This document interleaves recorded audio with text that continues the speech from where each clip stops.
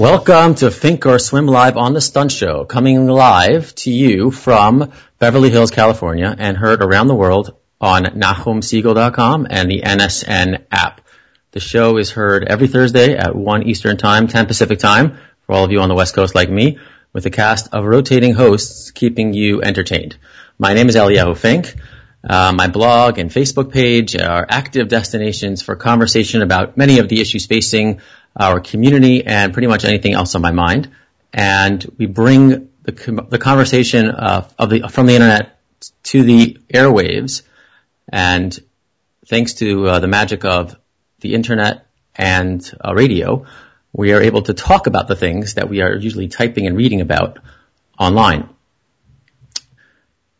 Today's show will, it's a good way to end the calendar year for our show, because one of the things that's been a theme throughout the entire year of shows that we've done this year, the Stunt Show, has been something that is very important to me as a rabbi and as a Jewish person, as a participant in society, as just a human being.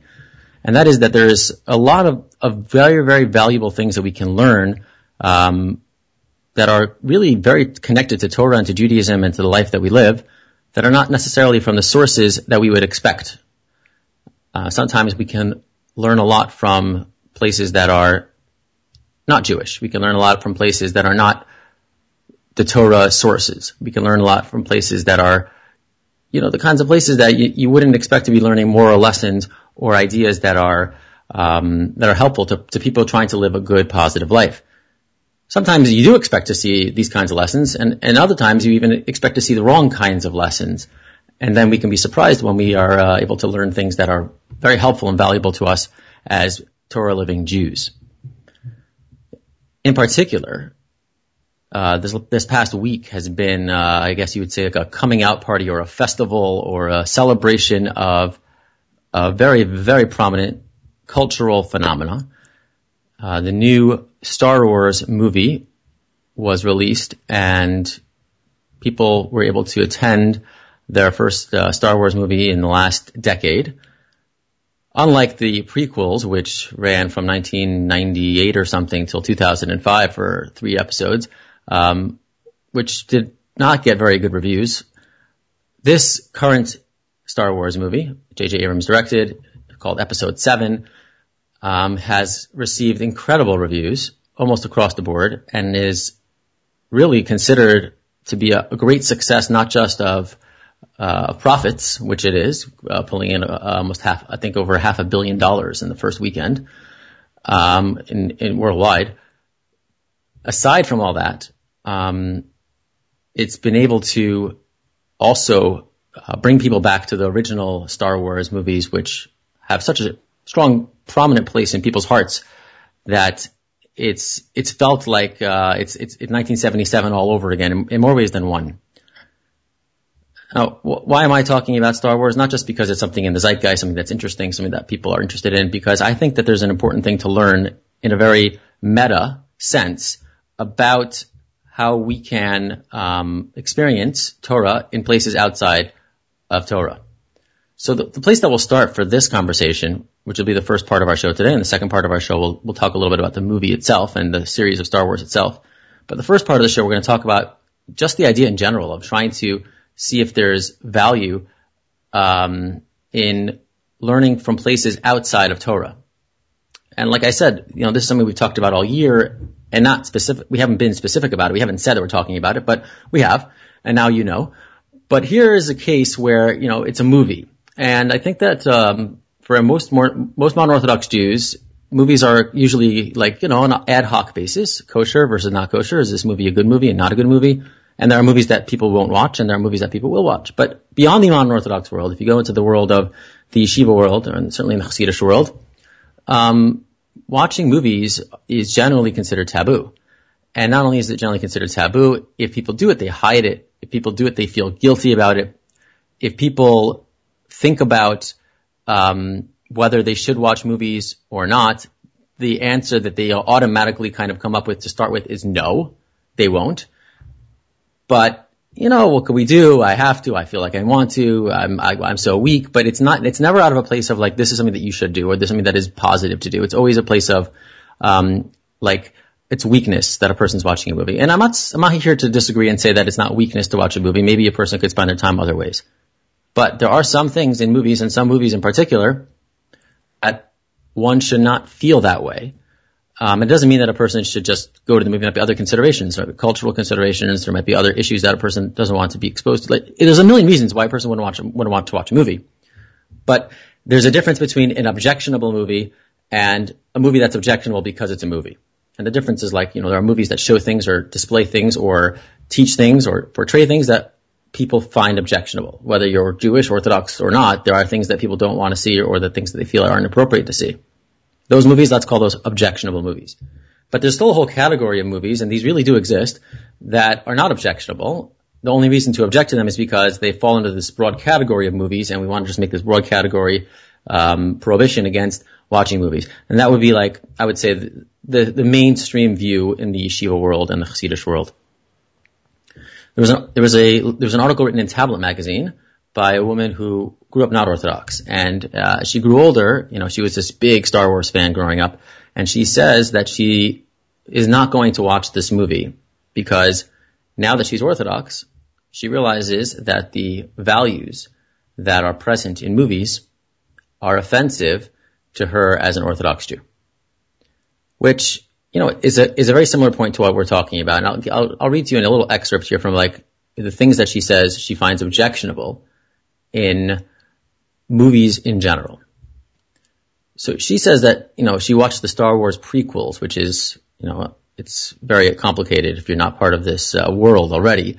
But the original movies were in 1977, and in the 80s, all called Star Wars 4, Star Wars 5, and Star Wars 6. Then in the 90s and the 2000s, they made episode 1, 2, and 3, which chronologically occurred before the first original movies, but in time of when they were released, it's actually much later on. This movie, the one that we just saw, is 7, which occurs chronologically after 6, and also was made after 3. So there you have all the important, confusing things that make sure that the outsiders can always get caught, right? Like, you can't pretend to be a Star Wars fan and not know that. So it's easy to root out the heretics of Star Wars by tripping them up on the order of the movies. Anyway, so she says, when the Star Wars prequels let me down, and this is pretty much a universally agreed upon metric. Most people feel that the Star Wars prequels let them down. She says, I started noticing other ways movies let me down. The bad language, the gratuitous violence, the glorification of promiscuity, the objectification of women, and the preoccupation with an almost unattainable standard of living. Films romanticized adultery and promoted shallow relationships based on love at first sight. Movies peddled many of the values I'd turned away from in becoming an Orthodox Jew. Now, I read this and I said, I understand that objection. That's a fair objection under the category of movies that are objectionable. But not all movies are objectionable. In fact, we talk about this particular movie, Star Wars. I wrote a letter to the editor of Tablet magazine writing that in my entire life, I have never even seen or heard of such a popular movie that is any less objectionable than this movie. There is no bad language. The violence is not gratuitous and is pretty sanitized, almost like a comic book. There's no promiscuity. Women are not objectified. In fact, women are heroes in the story. The standards of living are meager. There's no adultery or either shallow relationships. And the values and the morals that I saw in this movie, in The Force Awakens, are completely consistent and complementary with Orthodox Judaism.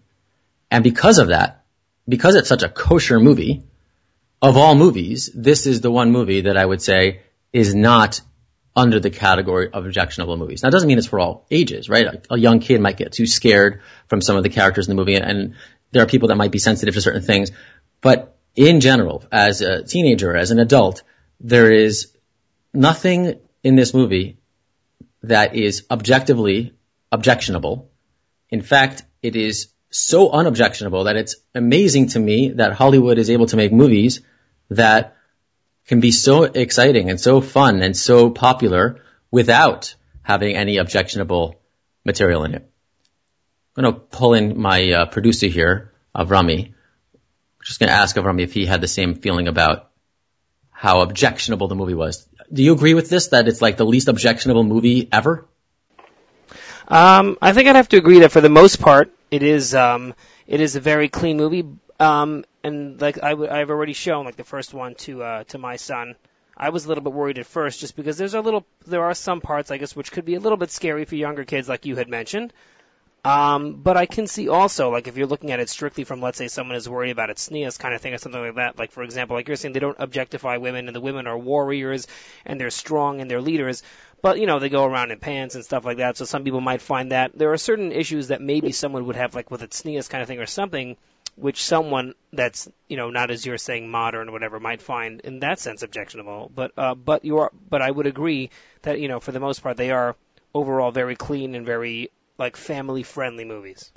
Right. I mean, I guess if you're the kind of person that has to scrub a woman's face from a Jewish magazine, you're probably not going to want to see any show or movie that has a woman in it. But in the case of a person that was like, I can handle looking at a woman's face and a body that's covered up the way that most people dress, I think that you would say that this is definitely the way that they are portrayed in Star Wars. So that's the first level of this. And I want to say I'm going to go one step deeper, and I want to hear what you say about this, Avrami. The thing that I think is even more interesting about this is that not only is it not objectionable, but the values and the lessons that it teaches, the things that you can learn from the movie are actually very consistent with Torah, and they can be even considered Torah values. Like, you can almost turn this into almost like a shiur. The stuff that you learn, the feelings you have from the movie, the way you want to be as a person when you see this, is almost unequivocally positive and makes you feel like you want to be a better Torah Jew. Did you get that sense as well? Yeah, I would agree. It's all about people trying to do good, getting other people to do good. The whole portion of the movie of people trying to defend those that can't defend themselves against bad things, and I guess good against evil. And I would agree. All right, good. I'm not crazy, so that's good. Oh, or at least maybe we're both crazy. But if I'm crazy, then I'm being crazy with you, and that's a good place to be, right? Oh, okay. So I'm going to now introduce our guest. We have a guest, very proud to announce our guest of today's show, which for me is like, I feel like a close friend of mine, even though we've only spent a few hours together.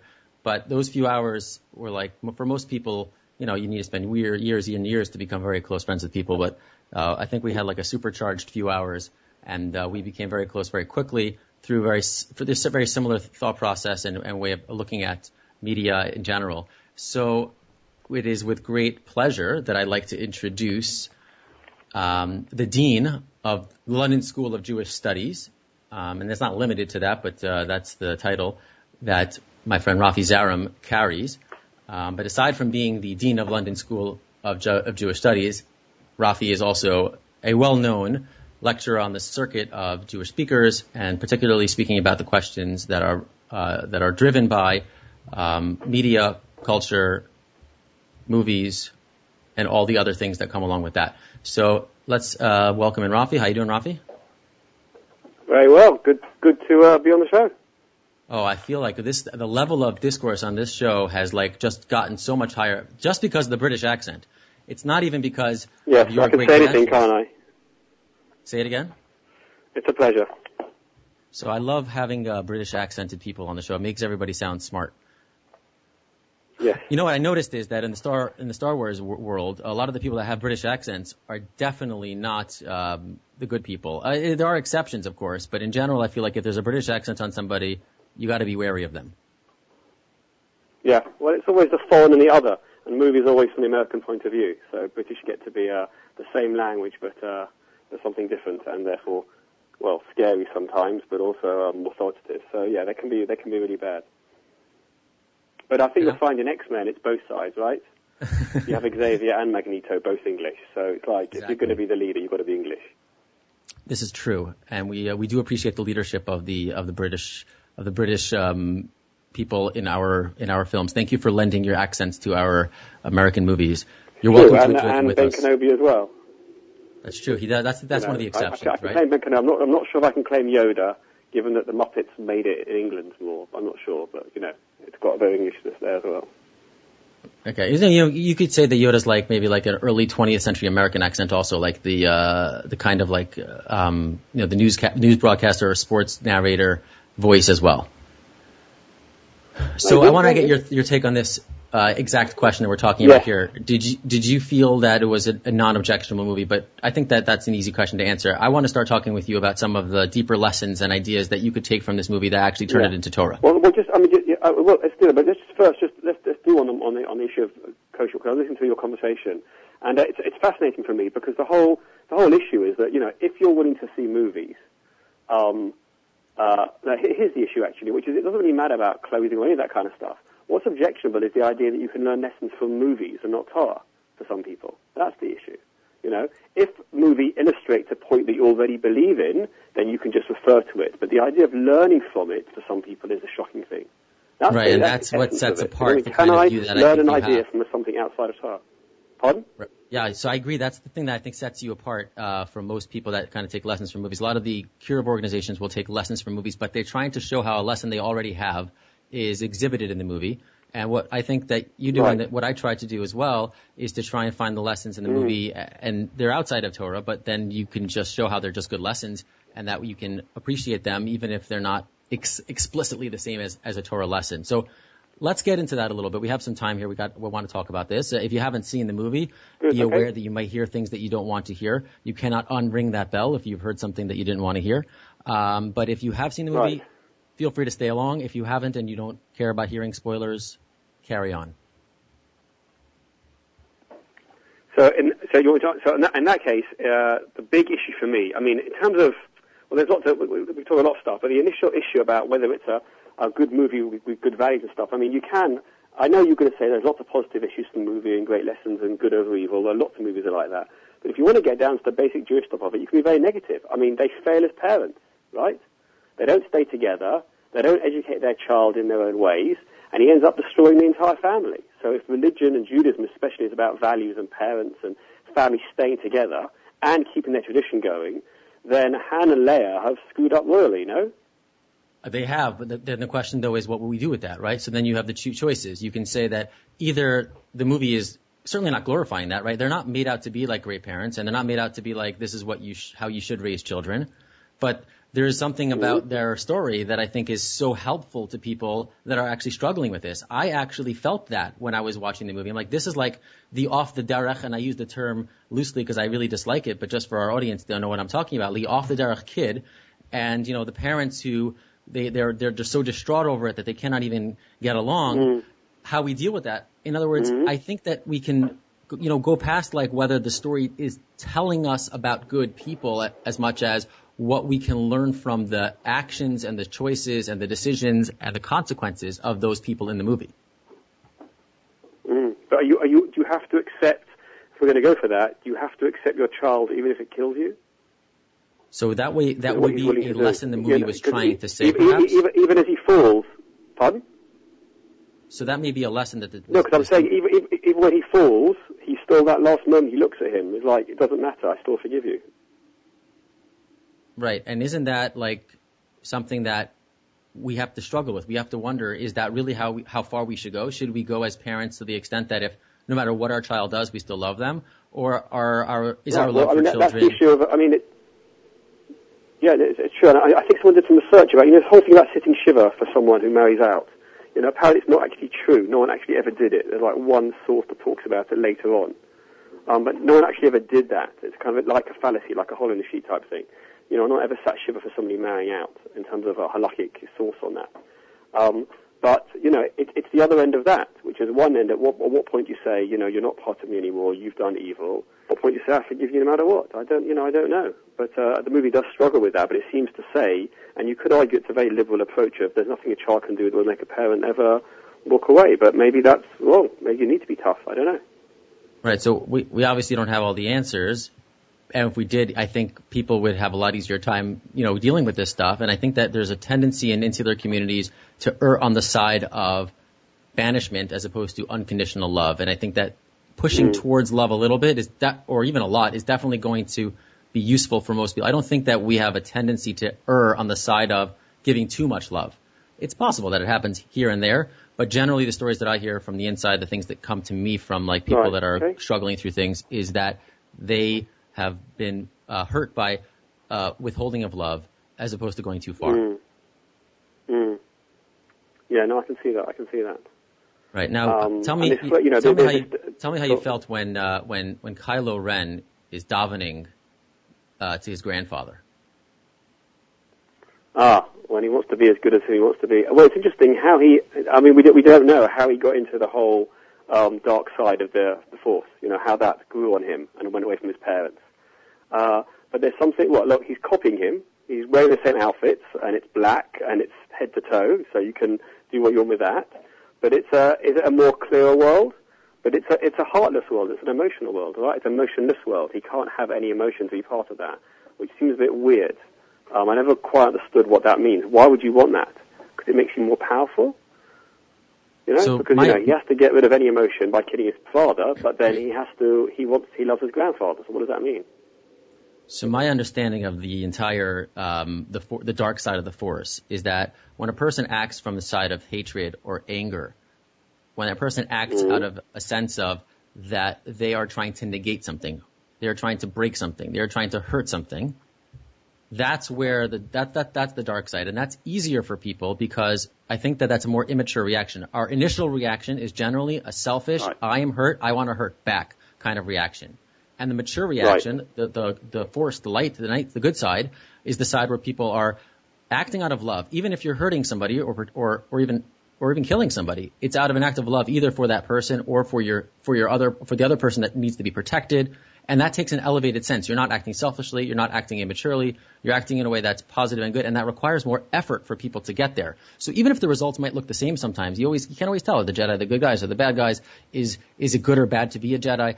If you look at it from the perspective of who is acting out of a sense of responsibility and love for others, and who is acting out of a sense of selfishness and acting in the most impetuous way possible, that's how I see the dark side versus the Force.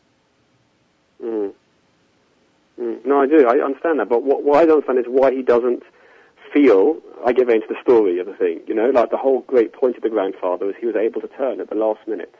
You know, he was able to love his son. So why can't Kylo Ren understand that? Why was he never taught that? Or when he was taught the Force, was that a bit missed out?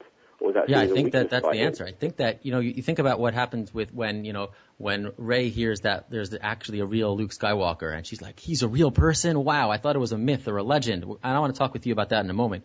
But it seems that the people of this generation are very unaware of the legends. They haven't seen Star Wars 4, 5, and 6. They haven't seen those movies. Yes. All they know is kind of stuff that's been tradition and passed on, and it hasn't been preserved very well. So it's reasonable to assume that Kylo Ren does not even know that his grandfather did Teshuvah on the last moment, and he just assumes that he was this bad guy all along, and that he was this master of the dark side. And because of that, he doesn't know that there was any other option. Yeah, it's possible. Or he chose to ignore those stories or focus on other bits. I can see all that. I mean, that whole issue, we should get into it because it's massive, of what the reboot and the whole process. There's a wonderful interview with Han Solo which I read about that, because the two clips they put on the trailer were clever what they were doing. You know, there's the two. There's him and Chewie saying we're home, and there's him turning to the young Ren and Finn saying it's true, it's all true. And Harrison Ford said in his interview that actually once you see the movie, there's a lot more depth to what I'm doing in those two scenes. And what he talked about, which makes so much sense, is that it's not just about his character, it's about the whole series. So that when he says we're home, in other words, he's re-entered Millennium Falcon for the first time in 32 years. But what's happened is because you've had the backstory of these new characters, the story is alive again. It's not just he's walked into it, but the story is alive, and the myth survived 30 years. It didn't get forgotten. So yes, the children now don't know what it is. No, their overage dads or mums are taking them to see the movie, but it's a lie. It's continued, and they're home as a result. And when he says it's true, I mean, there's two things there. One is that the myth becomes true if everybody makes it so, and we have by keeping it as part of our lives, so it becomes something that's true. But more than that is, and I'd forgotten this, Solo doesn't believe in the first movies, right? Right. I've been across the galaxy, I don't see anything like that. I don't believe in the hocus pocus stuff. And now he says it's true. I mean, he's done Shiva. Like, he now believes. He's seen it with his own eyes, right? So he can't even deny it anymore if he wanted to. That's true, but I think it's more than just that it's not like he can still see it as weird stuff. Is it because of his own son? Is that the reason why? You think it's really true, or because he's just matured? And maybe part of this is being able to see, bigger issues. Although he does go back to smuggling, so I have to wonder about that. I think, but for a myth to talk about truth is, look, this. In Return of the Jedi, when I realized, and I was young when I watched it, but it took years after till I realized that the moment when I realized this is a true myth is actually about 2/3 way through the movie, when the Ewoks, they found the Ewoks, and now they're in their village, and they're not going to kill Han Solo anymore, and so they think 3PO is a god. And 3PO starts explaining the story, basically, of a New Hope to the Ewoks. And it's basically storytelling in its classic, by firelight, in a fire in a forest at night, and he's telling a story by waving his hands of Star Wars. And basically, within the movie, they're making the movie into a classic myth. And at that moment, I realized, I get what they're doing with this. And this is a true myth. And I think that's why it survived 30 years later, because of that. And I think J.J. Abrams has understood that, and he's keeping it going by Han Solo saying it's all true to these young people. That's the big circle for me. Right. I mean, there's a million parallels between this episode and obviously elements of all of the episodes of Star Wars. Some of them have some things are in all episodes, some themes and some actual lines even. But in terms of it mirrors the episode 4, which is the birth of the young Jedi. At that time it was Luke, and now it's Rey. There's this whole question about nostalgia, and there's nostalgia like you're saying about how the story is told within the story, the myth is told within the myth.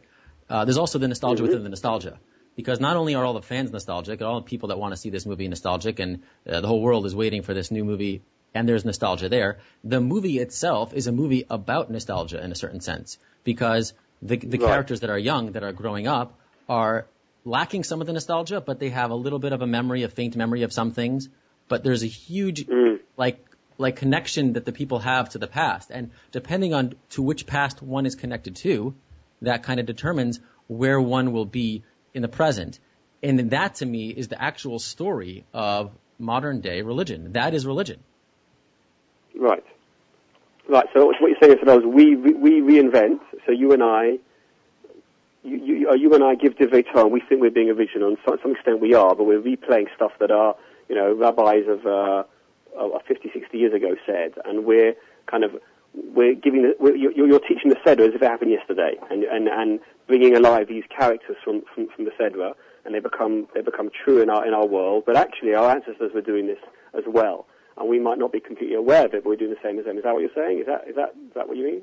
Well, in terms of storytelling, that's a great way of connecting the two. I'm talking though about another level now, okay? Because besides for the storytelling myth of Star Wars, and aside from the storytelling of Judaism and all religion, we have rituals, we have practices, we have things that connect us to the past. So you mentioned earlier that Kylo Ren dresses like his grandfather, okay?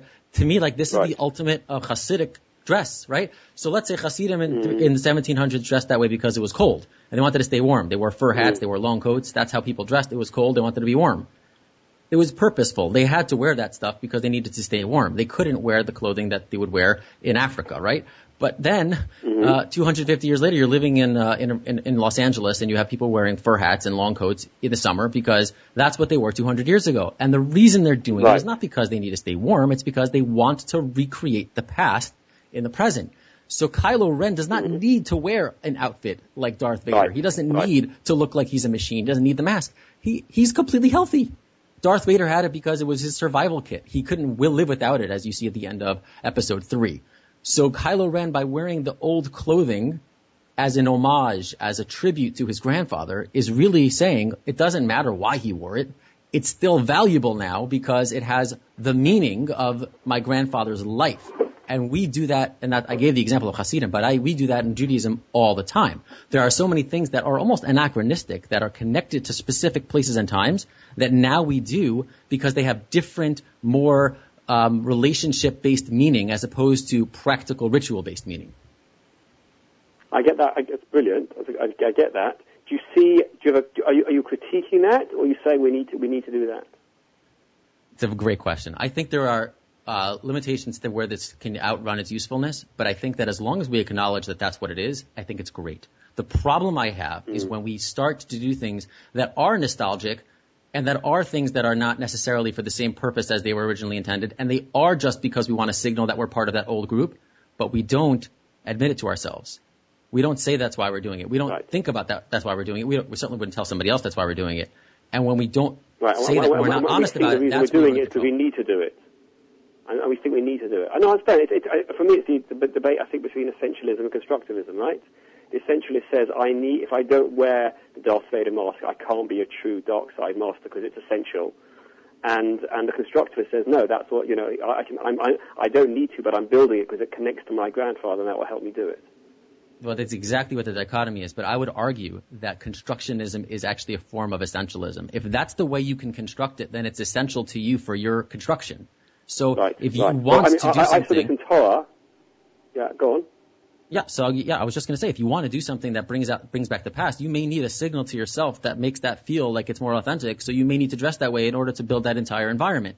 So it becomes essential, but it wasn't essential for the action itself. It's just essential for your participation in the action. Exactly. I agree 100%. And for me, the example, which I love, is that Hashem's the first to do that. It's an amazing Ramban. I don't know if you've seen it on the rainbow. Because the Ramban says, you think there are no rainbows before the end of the flood? If you look at Greek, we know from Greek thought that it happens anytime light, is refracted. That's a natural phenomena, right? I mean, it's interesting, the New Optical Ramban, anytime he mentions anything Greek, doesn't do any footnotes, but it's clearly there. So then he says, obviously the rainbow existed earlier, but Hashem used it as a symbol, because a rainbow happens when it's about to rain and thunder, and maybe Hashem's changing his mind. And so he adopted a symbol in nature to become the way of remembering. And then he gives lots of examples where this happens. And I love that because what it's basically saying is that it's not essentialist, right? Physical reality happens on its own. But even Hashem takes the physical world and turns it into meaning.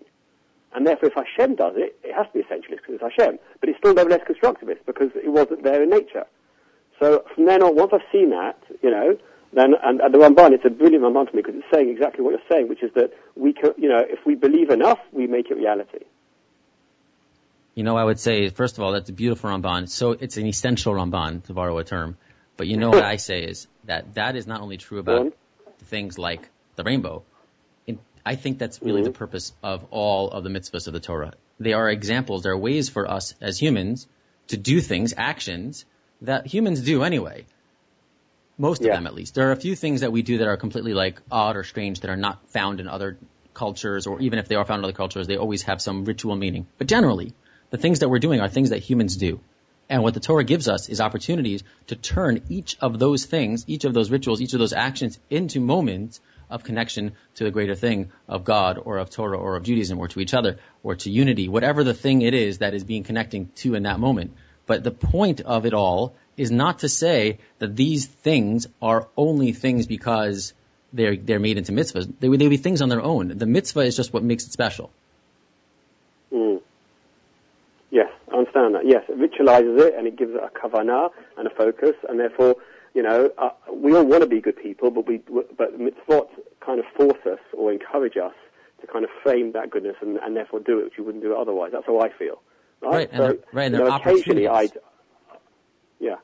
Well, for me, I'm more negative about it, which is that, I'm an okay person, I'm not a great person, but mitzvot forced me to be good, to be more aware. So the actions I do are more meaningful, absolutely. Excellent. Did you enjoy the Star Wars movie ultimately? Did you enjoy the movie? Were you excited, or did you feel like it was just a rehashing 4, or did you... So here's how I look at most movies. I am very much a feelings-based reviewer. I'm not interested as much in the technical aspects of a film. I'm not even as interested in whether the story is plausible or well told. Those things all are secondary, or they can be explanations for why I felt a certain way. But I first judge a movie on feeling. And just to give an example, I loved Inside Out. Inside Out is one of my favorite movies I've ever seen. And one of the reasons I loved it is because of its brilliance. But I wouldn't judge it based on its brilliance to say that that's why I liked it. I don't know why I liked it, but I do know that for every second that I was watching that movie, I was either crying, laughing, smiling, or feeling something. And the way that a way a film could connect to you in such a deep way that tells me that that's a good film. Now, the question about whether, what's the feeling, whether it's a good feeling, whether it's done well, all that's a separate question. So on a very simple level, Star Wars engaged me, this movie specifically, engaged me more than any of the other Star Wars movies. I felt more connected to this story than I had to any of the others. I felt more entertained. I laughed more. I even cried a little more. I felt more.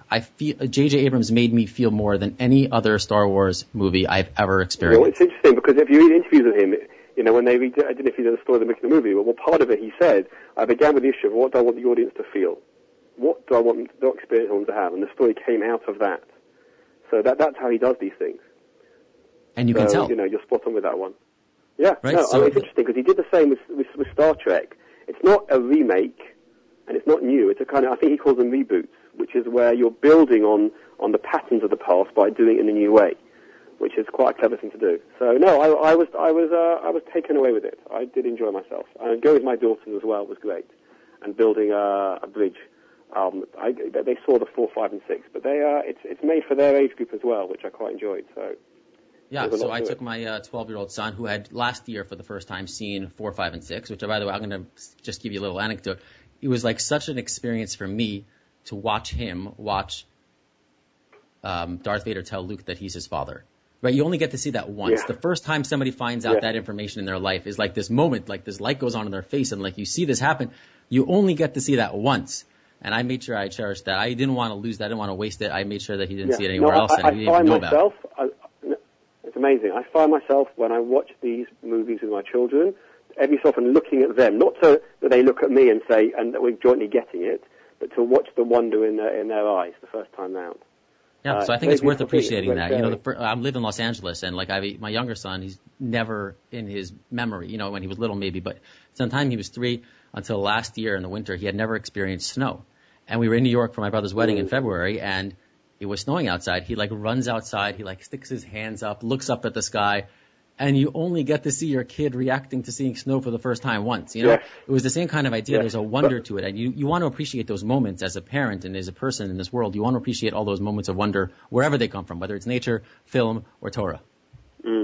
But there's one more as well which I didn't reckon on. I'll tell you about, which had just happened after the movie. Because my daughter, every time we watch movies, we watch Back to the Future and all that stuff, I keep telling them, you get to see it tomorrow. I had to wait 3 years for the next one to come out. And my daughters go, yeah, Abba, yeah. And my daughter turned around after Star Wars and she said, Abba, I'm like you now. I've got to wait 2 years to find out what happens next. and this world of immediateness where everything is soon and everything is on Blu-ray in 5 seconds, actually, she now, like me, has to wait. And I'm really happy because delayed gratification, that build of desire, what will it be, that excitement, is something that can carry on. So it's weird, even though we've got an immediate world, films still take a long time to make. And thank God for that. I agree. Actually, it's a great point. Waiting for stuff is not something that our generation is used to doing at this point, but there are things that we do wait for. You go to a good restaurant, you wait for your food. It's not fast, it's not instant, it's not ready for you in advance. You want to see a good movie, you're going to have to wait. These things require time. Even going to a movie you have to wait. You have to get there a few minutes before it starts. You have to do some previews. Yeah. It's a process that has so many rituals associated with it, including the waiting, that I think the rituals and all those little things, the smells and the tastes and the feeling do have a big part to play in how the movie experience goes. Let's get back to the movie for a moment, because I was saying that I felt like all these things that I loved how I felt. I do want to go maybe a little bit more micro for a moment about what it was that made me feel those things, because I thought about it. What was it? What were those things that made me feel so engaged and so attached to the movie? So in one sense, I think we spoke a little bit about this earlier, which was, how I see it as a metaphor in so many ways for religion and for connecting to religion and connecting to religion to the past, and how we can become so skeptical, and certainly the subsequent generation becomes more and more skeptical. And I felt like when Han Solo said, like, it's true, all of it, and this look on her face was like, you mean it? Like, this is not just a myth, it's really true. That was something I wish that I could capture, because that's something we need to give over to our children, to the next generation, and to ourselves too. But to not just be impressed by Judaism, but also to feel some of that sense of wonder. And that was kind of my real aha moment about, how this is really a good metaphor for the way we connect to religion. Yes, I mean, the whole point of a myth is it's true when you're inside it, right? And even if you know you're inside it, the fact that you feel inside it makes it true. And so there's an irony in a made-up movie that he says it's all true. But inside a tradition, when you give a shir, and I'm sure you've done this, when you've made those connections and you've touched something deeper and the audience feels it, and even though they know there's different opinions and they're going to walk out the room in 10 minutes and get a coffee and things are going to change, for that moment, there was a truth. It's true. And they feel that. And that holds people in. And I think, I agree with you absolutely. That's a magical moment. And he's standing in the stars, isn't he? Because he's standing in the middle of that three-dimensional projection of finding Luke, which they're also doing as well. So it's like he's being kind of, ethereal, as it were. Right. I mean, so this whole idea of like really finding a sense of wonder in our traditions and our stories and our rituals, I think that's super important. I think that this movie definitely taught that to me, and I love that part of it in the sense of like the movie, but also in the sense of what it could teach me beyond that. But the other thing that I really enjoyed about the movie, in terms of like, structure and how it told the story, was that it didn't shy away from being basically a smorgasbord of tropes, I called it. People think you have to think of like reinvent the wheel, say something new that's so new that nobody could ever think that anybody never said it before. And there's this a huge bias towards trying to be so original and avant-garde. And I actually have that bias towards it myself. Like I myself feel myself pulled in that direction. That's my dark side almost. And it's easy almost like for me to go there. But I loved that the movie was owning it. It's like, we're okay with this. This is the same story again. It's the same elements. It looks the same. It has like things that are just a little different and a little twist here, a little twist there. But this story is so good, we can tell it over 1,000,000 times and it's going to still be good. That to me was like the eternity of truth. Torah's like that. How many times has the story been told? We read it every year and it's still amazing every year. I agree, and I think you'll like this, but they do a dramatic change, which is so powerful and strong that even though they then do normal things afterwards, I think they're making a point about repeating it. So, for a stormtrooper to take his helmet off, right, it's not just that we haven't seen that, but why do you ever see stormtroopers' faces? Because they're evil, they're Nazis, and they deserve to die. And if I see their face, I might see them as human beings and care for them. And they can't change size as well, so there's no good orcs in Lord of the Rings or bad elves. Right? So when a stormtrooper takes his helmet off and changes sides, that is a dramatic change, right? You're right. But then, as you say, they then do the trop of the same movie. So what I think it might be hinting, for me, is that, you know what, not only can you repeat these traditions 1,000 years later, even in a postmodern world where evil can become good or good can become evil, which is your stormtrooper, nevertheless you can still do the old stuff. Brilliant. So that's exactly, you've taken what I said, taken a step forward. I was actually going to say next that my favorite part of the movie was that the stormtrooper took off his helmet. And this is like, I think, the most important message of all in the movie. Yeah. This idea of like the stormtrooper can take off his helmet and like, just think about it. What are we doing? And we all have stormtrooper moments. We're all part of some herd somewhere. It doesn't matter whether you're religious or not, whether you're Jewish or not, whether you're American or whether you're British or whether you're in any culture, anywhere. We're all stormtroopers of something at some point. Whether it's family, whether it's religion, whether it's atheism, whether it's sports, whether it's a culture, whether it's media, whether it's music, anything. We are all stormtroopers at some point. And the thing we have to always try to do is remember to take off that helmet and to humanize ourselves and to allow ourselves to have that choice. Yeah. Finn says, I can't do this. I'm not going to do this. And that kind of strength is like, first of all, superhuman because he's in a place where that risks his life. Most of us, the stormtroopers that we are not usually taking risks that will risk. I can't even think of the sentence, but you know what I'm saying. They're not of the same gravity. So of course there are exceptions. There are people that are in death cults, and if they leave, they'll be killed. Or there are people in very insular communities. Right. If they leave, they'll be ostracized. They'll lose everything. But to appreciate how much it takes to do that, first of all, and then second of all, to always consider how we can do that, because taking off the mask, the stormtrooper that takes off that mask that says, I'm not going to be a stormtrooper anymore, to me that's the most inspirational part of the movie, and that's something that we all need to think about in all the aspects of our lives.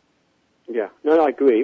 Two things I want to say on that. One is that, by hearing his childhood, and he's brought up to do this and taken away, also spoilers for maybe future movies, he might find out who his parents are one day. But I think that that whole process, absolutely, They want to explain to you not only can you change, but why you might have been a stormtrooper, so you understand that's what he was made to be. So I agree on both those.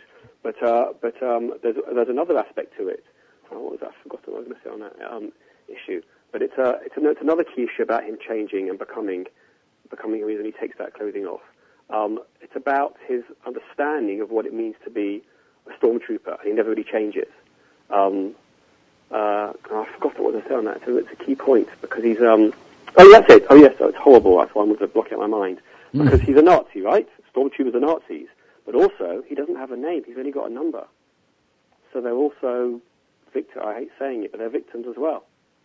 I mean, to do both, he's only got a number and he's a Nazi. I mean, it's both sides of the shot. Wow, that's a great point. I mean, I think that maybe a lot of the people in the Nazi army felt that way too. I mean, I don't know for sure, but I think that they also felt like even if they had a name, they felt like a number because you're part of this massive, well-oiled machine of like death and killing, and you almost feel like you're just a part of this machine as opposed to having your own self-identity. Yeah. I mean, in Bamidbar, it's an issue my love. That's just one of always points out. You know, when we have counting. Jews get counted in Torah, even though we don't like counting. There is a counting in Bamidbar twice. Bamidbar, but each time the phrase is mispar shemot, the number of the names. If you're going to number people, and you know they used to hand in a thing with a name on it, you mustn't lose a name. So when you count people, you've got to emphasize that you don't lose your name individuality, even when I count somebody. So it's always mispar shemot, which I think is a very clever point. So you never lose that individuality. And the fact that he makes a name out of his number, FN Finn, is the reinvention of identity when it's lost. That's how you come back, which I think is wonderful that he does that. Right. He calls Finn, he gets named, as it were. Right. I mean, that naming was like, it became like the fact that he had an identity for the first time. It was just such a powerful moment. You know, I think people that are part of cults or of large families even sometimes, or even sometimes communities that don't give people a chance to be individuals, when they have an opportunity to do something that's individualized, it's like such a heady, passionate, like life-altering experience because they've never had that before. And Finn really demonstrated that in a very, very strong way. Yeah, and I was also very excited about the feminist side of it as well, having just seen Suffragette, and having two daughters. You know, the fact that I love the way and she says to him, "Why do you keep trying to hold my hand?" It's brilliant. I mean, it's such a nice point to notice. That issue of women need to be looked after by holding their hand. I don't know, have you seen Jessica Jones, by the way, the series? No, but I know that that's kind of the same kind of theme there, and I think this is actually so important because it's like so ingrained in society that we're almost we don't even notice it. People don't even notice that women in movies and television shows are generally portrayed as either eye candy or they are like they need the help of men. They're never able to be self-sufficient. And the truth is that's not the way the world works. I mean, we all know very strong, very powerful, very accomplished women in this world. And of course, we all need each other. Men need other men and women. Women need other women and other men. But we have to kill this idea in a certain sense. This is an idea that needs to be destroyed. Like I feel like this is one of the most important parts of like the evolution of society in our time. Is like we have to destroy this idol that says that women need men and men do not need women except for rearing children. Yeah, I mean, it's weird because there's a stormtrooper that is a woman, which they do as well. And he relates to her in a kind of different kind of way. But absolutely. But when he keeps trying to save her, it's kind of because in A New Hope, Luke grabs the woman and jumps across the ravine, right? In the classic, I'm holding on to you, like Superman saves Lois Lane. I've got you.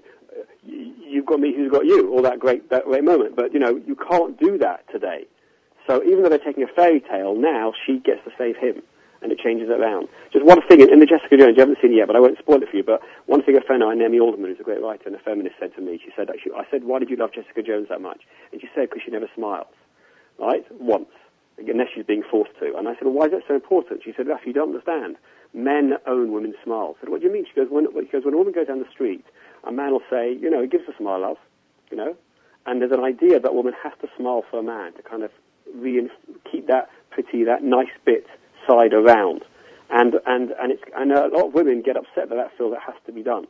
And she said, what I liked in the movie is that this woman Jessica is never willing to do that, And I think also Ren in this really is a great character. It's not about being strong, because I hate the phrase strong woman, all that kind of stuff. Yeah, it's like that's the bias is built in. Yeah. So, and she was fantastic, by the way, which I think made it work as well. Because I think she has to carry it. This point, though, and I was just, I mean, by the end of the movie, if you felt this, I was more interested in her than the old guy.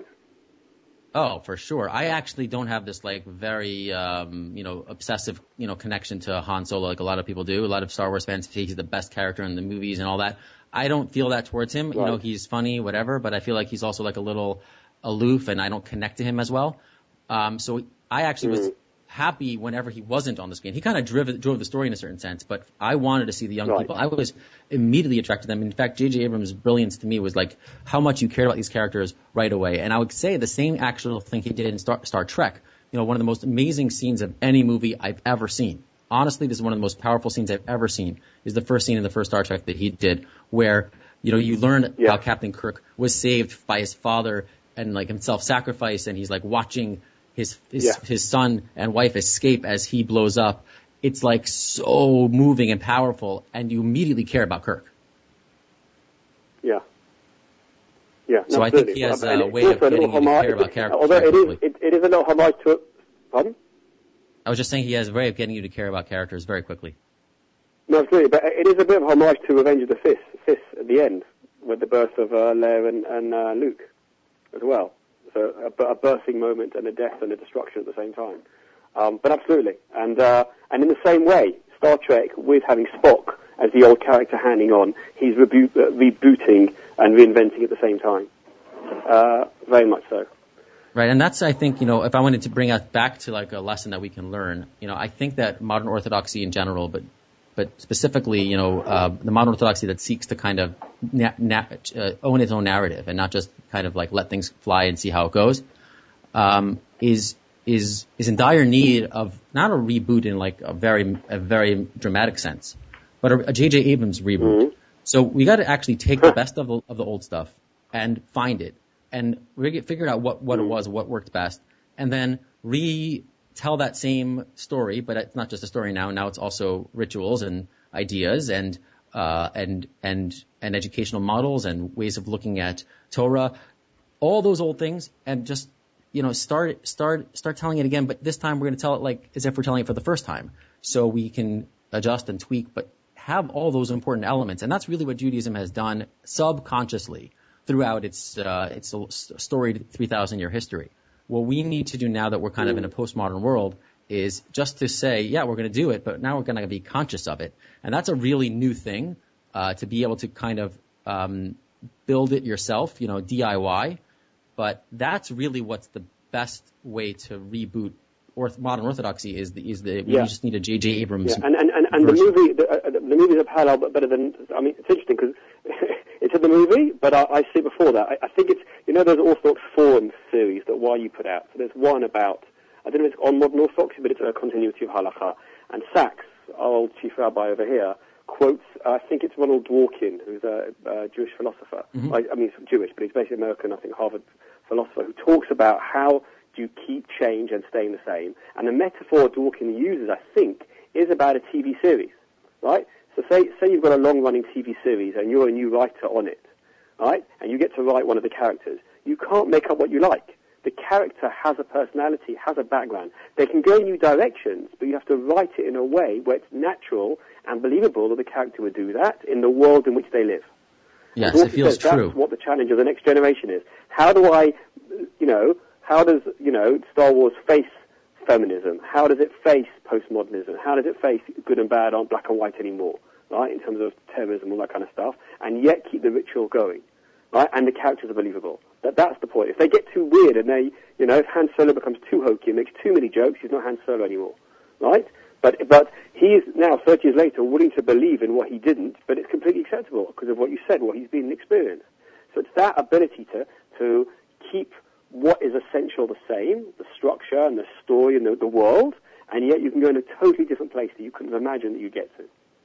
Right. So I'm going to add two things to what you said, because everything you said is brilliant. Two things. Okay, first of all, I think that's probably why J.J. Abrams had, spoiler alert, Han Solo killed in this episode.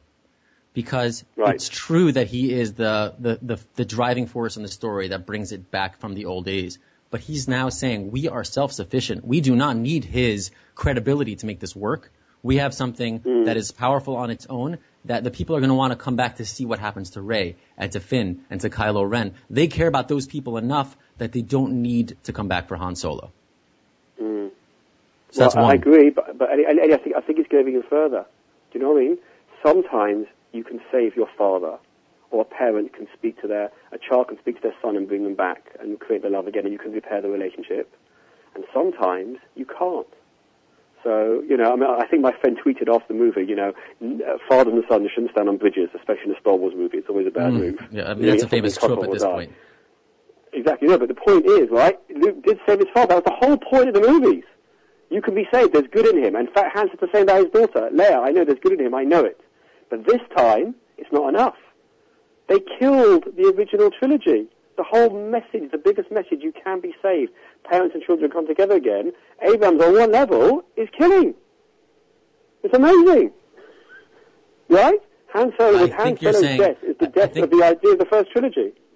Right. So I think some people were upset by this, that we thought that everything was peaceful and happy at the end of the last episode that we saw of episode 6, and now we see that it wasn't peace, and we see there's still bad people around, and people are disappointed. They ruined the myth of Han and Leia and Luke, saving the world. And right. I think that anybody who really believed that it was going to be perfect after that, they were buying into their own myth. It's not the real myth of Star Wars. Star Wars doesn't think that everything's going to be perfect ever, and that's more of a reality-based assumption. And so what you're saying actually fits in well with that. It's saying it's sometimes possible to bring somebody back. That's really beautiful, and it's really nice, and you can hope for you can hope for that and try for that. But it doesn't always work. It doesn't always work, and sometimes it ends up biting you back. And I think that there's one you have to move on. I'm not sure if you're a Batman fan, but when the original, I think it might be the second or the third Robin in the comics, they got to a scene where the Joker's beating him up, and they weren't sure whether to kill him or not. So they let the audience vote, should Robin die or not? And we loved Robin, right? But they still voted him to die, because the audience knew that stories have to be painful. Right. So that was what I was going to say, that there's also a part of this that I think it might depend on who is the character that is trying to save the other. And in the case of Luke, he was a very powerful, self-disciplined person who tried to build this. He built himself into that. Whereas Han, it's like this freewheeling, no strings attached, unmoored kind of person. And that maybe that's the kind of person that the story is saying is not the one who could bring somebody back. You need to have some grounding to bring people back. Maybe. Well, my daughter's explanation, and she's 9, of why Kylo Ren goes off is she goes, well, Abba, he's only half proper because, his mother's there, so he's strong, the Force is strong there, but Han didn't believe, right? And it's Han who makes his son weak and not able to handle the Force. It's a mixed marriage. Freewheeling approach, which I thought was interesting that she said that. That is an excellent point. All right, Raphy, I wish we could talk forever and ever, and we'll have you back on the show soon, but I need to thank you for coming on today. We have to wrap up for our show is about to end. If people want to find all your brilliant stuff on the internet, how will they do so? Well, they can look at the LSJS website, London School of Jewish Studies. That's lsjs.ac.uk. But I've only got bits and pieces up there. But there's bits and pieces of me on the internet. You have to find it, I suppose. That's how it works, right? The search is on. Find Raphy Zarum. It's all great stuff. And if you want to see a little bit more of the kind of stuff that we're talking about as far as movies and popular culture and new messages of Torah, you could check out my website, shulontheinternet.com. That's shulontheinternet.com. And you'll see a lot of what we've discussed here there. So that will be our final show for the year, and we're wrapping up today's episode. One thing you want to take away from everything we've said is that there's so much to learn from so many different places. And there's Torah, there's endless Torah, and that's beautiful. We should not discount the beauty of Torah at all, even if we find things that are not Torah that are beautiful. But we should also be ready for learning Torah from places other than Torah itself. We should find love and beauty and inspiration and all the good things that we're looking for in as many places as we possibly can. And then it is Torah.